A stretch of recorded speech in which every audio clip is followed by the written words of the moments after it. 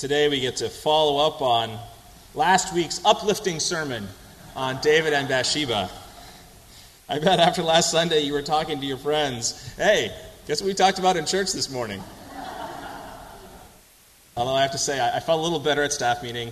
We were discussing various things, one of which is Joel Osteen. And MJ mentioned how Joel Osteen's sermons are, focused on empowerment and full empowerment. And he noted that here at FCC, we seek to talk about real life, and we hope from those reflections we actually seek a deeper empowerment, a more lasting empowerment than you might find at Lakewood. Today, we return to our story of 2 Samuel. We get to delve into the immediate fallout of David's actions last week. More fun. Nothing but fun here. I take from my text this morning the 5th verse of the 12th chapter of 2 Samuel. Then David's anger was greatly kindled against the man. He said to Nathan, "As the Lord lives, the man who has done this deserves to die." Please pray with me. May the words of my mouth and the meditations of all of our hearts be acceptable in your sight, O God, our rock and our Redeemer.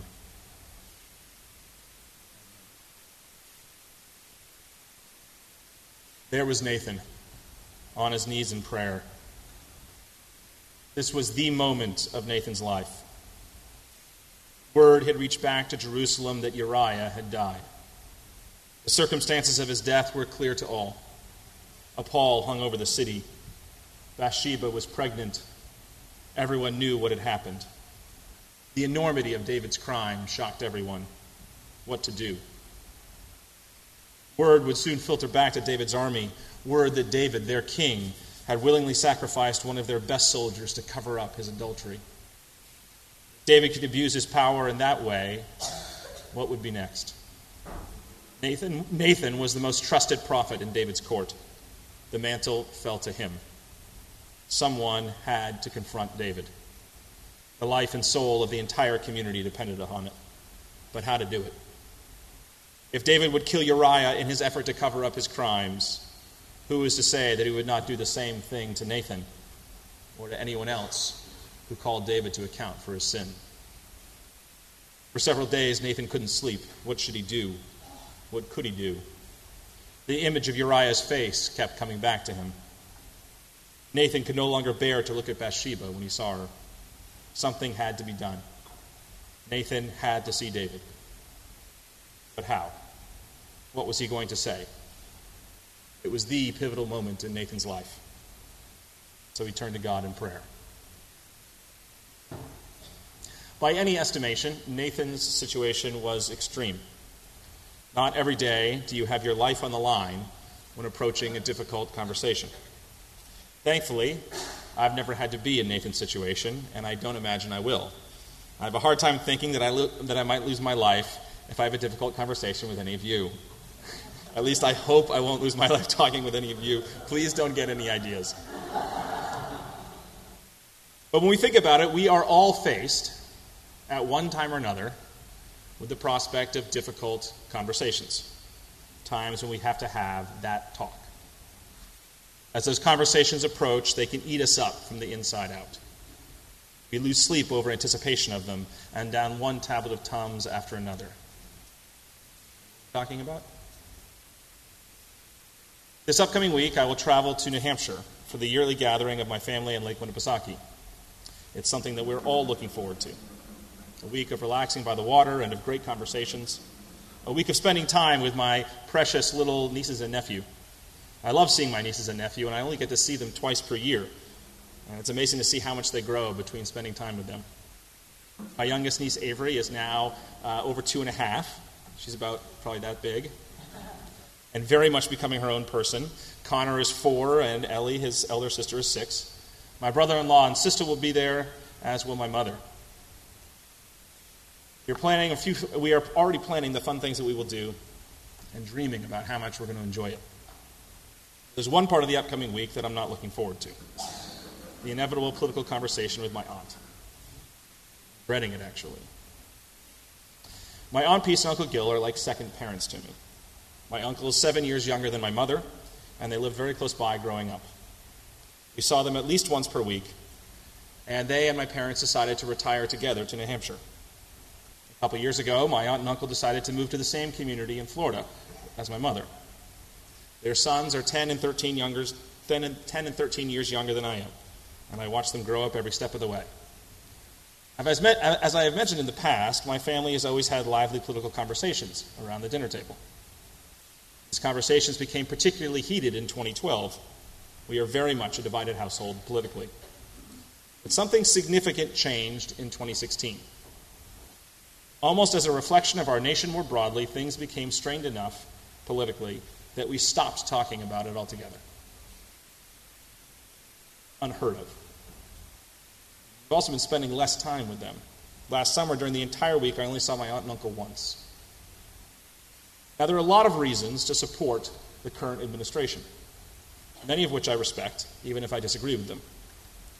But my aunt and uncle support, particularly my aunt's, represents in my mind the worst aspects of Donald Trump. I say this because of how much it pains me. My aunt's support for the current administration is explicitly rooted in racism and xenophobia. Explicitly. She doesn't make any apologies for that. It's also rooted in the reduction of their taxes. She does not care about what effect that might have in other areas of government. She is single-minded in her support. With most people, I can talk about a Christian perspective on politics. With others, I can appeal to what we think is best for the country as a whole, or how best to take care of everyone in our community in a way that reflects our common American ideals. Those arguments don't matter at all for my aunt, and it pains me. Here is someone I love dearly whose values somehow have drifted so far from my own. This week we will talk about things, and I dread what it will mean for the future of our relationship. How do I talk to her? I'm like Nathan looking to God in prayer before my confrontation with David. Difficult family conversations are a near universal experience. You drift away from your spouse. Your relationship begins to change. The intimacy becomes lost. You both feel it happening. Your busyness can sometimes distract you, as can raising children. And these things give you a reason not to confront hard truths. Sometimes difficult conversations simply have to happen. While you go over the conversations in your head, you tear yourself apart. What to say, how to start the conversation. Will things actually change? Perhaps you've tried to have conversations in the past and they've gone nowhere. Now what? See how the prophet Nathan must have felt. Night after night in prayer. To do. How to talk about the difficult thing, the elephant in the room. This can be true with your children as well as your close friends. This past week, I read an interesting piece that one of you sent me that was written by a fellow minister. This minister had taken time to interview the older members of the church about each person's biggest regrets and what gave each person the most delight in life. What she found again and again was that the most painful life experiences were the fracturing of close relationships, particularly within families. Looking back on 90 years of life, that is what caused the most pain. What if there had been some way to communicate better? What if there had been a chance for true healing? Even have been possible? Not every communication challenge has to be so intense. There are divides that separate us in other ways, where truth needs to be communicated. I mean, Houston is obviously better than Dallas. Like, clearly. But when I run into someone from Dallas, how can I make them see the light? Or what happens when you meet a Yankees fan? We need help here. How do we communicate across religious lines? How do we tell our neighbor not to have loud music until 1 a.m. on a Saturday, or convince him actually to mow his lawn or to take out the trash? The need for communication, sometimes difficult communication, is ever present. Nathan felt it. We feel it. Nathan finally got his audience alone with King David. This was the moment for him. Nathan's palms were sweaty from anticipation. He swallowed but had no saliva in his mouth. He was ushered in. David stared at him as if to say, "And?" Nathan began to speak. There were two men in a certain city, the one rich and the other poor. The rich man had very many flocks and herds, but the poor man had nothing but one little ewe lamb, which he had bought. He brought it up, and it grew up with him and his children. It used to eat of his meager fare and drink from his cup and lie in his bosom, and it was like a daughter to him. Nathan paused. He could see that David was listening intently to the story, curious to see where it would go. Continued. Now there came a traveler to the rich man, and he was loath to take one of his own flock or herd to prepare for the wayfarer who had come to him. But he took the poor man's lamb and prepared it for the guest who had come to him. Nathan could see the righteous indignation building up inside David. After a moment, the king exploded. As the Lord lives, the man who has done this deserves to die. He shall restore the lamb fourfold because he did this thing and because he had no pity. The decision was made. Here was a time when the king could rectify the situation. David looked around the room, was about to call for his aides to execute his wishes for justice. Just before David was about to speak again, Nathan interjected, "You are the man." The words hung in the air, and Nathan let the full implication of the condemnation sink in. David was dumbstruck. A look of realization crept over his face. "Why have you despised the word of the Lord," Nathan declared, "to do what is evil in his sight? You have struck down Uriah the Hittite with a sword, and you have taken his wife to be your wife, and have killed him with the sword of the Ammonites." When Nathan finished speaking, his eyes ablaze, he waited for David's response. Nathan had laid it out on the table. His fate was beyond his control. He peered into David's face and saw what he had hoped for: contrition. David realized what he had done. In a voice that was barely audible, David said, "I have sinned against the Lord." All I can say when reading this passage, which is over 2,500 years old, wow. What gumption, what courage does Nathan have? He fulfilled his calling to be a prophet. When the great moment came, he responded. He delivered the word of the Lord that needed to be said. Nathan's conscience could be at ease. Looking more closely at this passage, we can't help but wonder what made Nathan's effort so successful. He confronted the king with his most grievous sin and got the king to admit it and his own wrongdoing. Just wow. Like, this kind of thing never happens. When I confront someone, they usually don't say, "You're right, John. You're totally right." I mean, they should say that, but they don't. How is Nathan able to do it? Analyzing this text, we find three strategies that Nathan used to communicate. Three strategies for having a hard conversation. Three strategies that we can use potentially in our own difficult conversations. The first thing Nathan did was he was able to identify the shared values between him and David. Nathan and David were very different people, but they shared certain things in common. They both were devoted followers of the Lord, the God of Israel. They both knew the Torah, the law, very well. They knew what God's justice looked like. God commands Israel to forgive debts every 7 years, to leave behind food in the fields for the widow, the orphan, and the immigrant. Extended families have to be cared for in times of crisis. God favors the lowly and the poor. Nathan's story also touches on the instinct to care that is in each of us. The poor man loved and cared for his lamb. The lamb had great value to him and his family. For the rich man to take it away when he had so much already grates on our sense of what is right and what is wrong. These shared values gave Nathan's speech real power to persuade David. The second thing Nathan did was to rely on a story. Narrative has tremendous capacity to move people. We all have this experience. It's why novelists and playwrights have such power to change our views.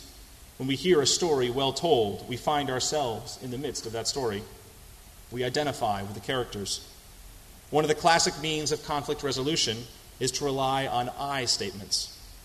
When we're at odds with someone, rather than fall into the accusatory you statements, we should tell our own story, our own perspective. Someone might be able to take issue with our arguments.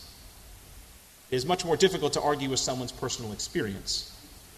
When something is put in the form of a story, it becomes personal, and therefore has a far greater capacity to persuade. The third key thing that Nathan does is that he allows David to come to the conclusion for himself before speaking.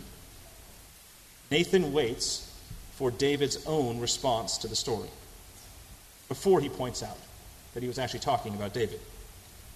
When David comes to his own conclusion, he owns its implications for himself.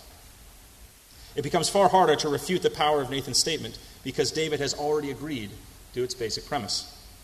The rich man was wrong to take advantage of his power. David affirms that emotionally and with deep-seated anger.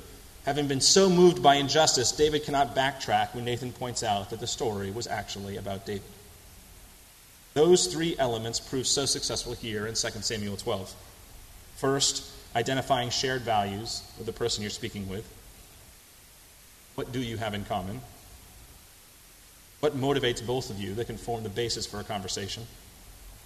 Second, using the power of story and narrative rather than arguments to persuade. Third, allowing the other person to come to his or her own conclusions. Don't feed the conclusions to someone prematurely. Let the other person own it. Once that happens, it creates the possibility for someone to change his or her mind. Remarkable. Now, as someone who's a student of history, this technique reminds me of a famous story of Franklin Roosevelt. In 1941, Roosevelt faced a difficult political situation. The war in Europe was raging, and Roosevelt knew that U.S. interests lay with Great Britain. Britain, being an island nation, was at risk from the advancing Germans.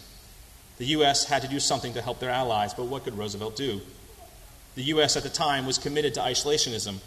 This was the high point of both the peace movement and the America First movement. Roosevelt and his advisors settled on a program called Lend-Lease. Under its terms, the U.S. would gain access to British military installations around the world in their former empire. In exchange, the U.S. would ship old destroyers to beef up the British Navy, particularly in light of the threat of German U-boats. To convince the American people, Roosevelt took to the airwaves to speak directly to the people. To defend Lend-Lease, Roosevelt relied on a story. He talked about if your neighbor's house was on fire and you had a hose, wouldn't you lend that neighbor your hose so that he could control his own fire? The story relied on the shared neighborly values of Americans. And that fireside chat single-handedly helped sway American public opinion in favor of Lend-Lease. Okay, I know what you're thinking. Your minister is a total dork. But this method, these three tips that we find in the story of Nathan and David, can help us as well. This is not something that's locked in history. My aunt and I might differ on many things, but we do have shared values. We love our family. For my aunt, nothing matters more than her two boys. In fact, her love of them is a chief driving force of her politics. She sees the political correctness of society as directly harming them. She and my uncle have sacrificed as much as they can to give their sons a leg up. She will do whatever she can to help them still. If I want to get anywhere with my aunt, I need to start with our mutual love of family. My aunt also lives in a bubble. She, like so many people and many of us, only interacts with people who are like her. The stories and experiences of people outside her circle she knows nothing about. She can understand parents wanting the best for her children. Telling stories of parents in very different circumstances might be a way to find shared ground. But she has to come to those conclusions on her own. What would it be like if her children were black instead of white? What if she could not afford health insurance for them? What if she didn't have the option to put her children through private schools? I want to know what she would do. Not in an antagonistic way, but in a sincere way. I love my aunt desperately. I know there's a fraction in our relationship right now, and I am determined to open up conversation with her to help change that. How about you? What are the conversations that you have to have? What are the ways that you can bridge the gaps and begin to heal relationships in your own home, in your workplace, or even here at church? How can you identify shared values? How can you rely on the power of story and your own personal testimony? Can you let the other person come to their own conclusions and not try to shove your own views down their throat? No matter what, we are all in this together. We can't choose our families, but they are ours anyway.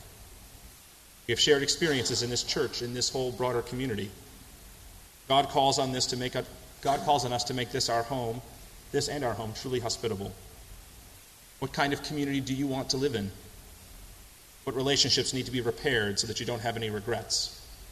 How is God nudging you, disturbing you, as God disturbed Nathan and led him into that hard conversation? Perhaps you won't be able to solve all your relationship difficulties with the insights here of Nathan in 2 Samuel 12. But if we're going to be children of God, we have to at least try to speak the truth in love, even and especially when it's most difficult. Nathan did it.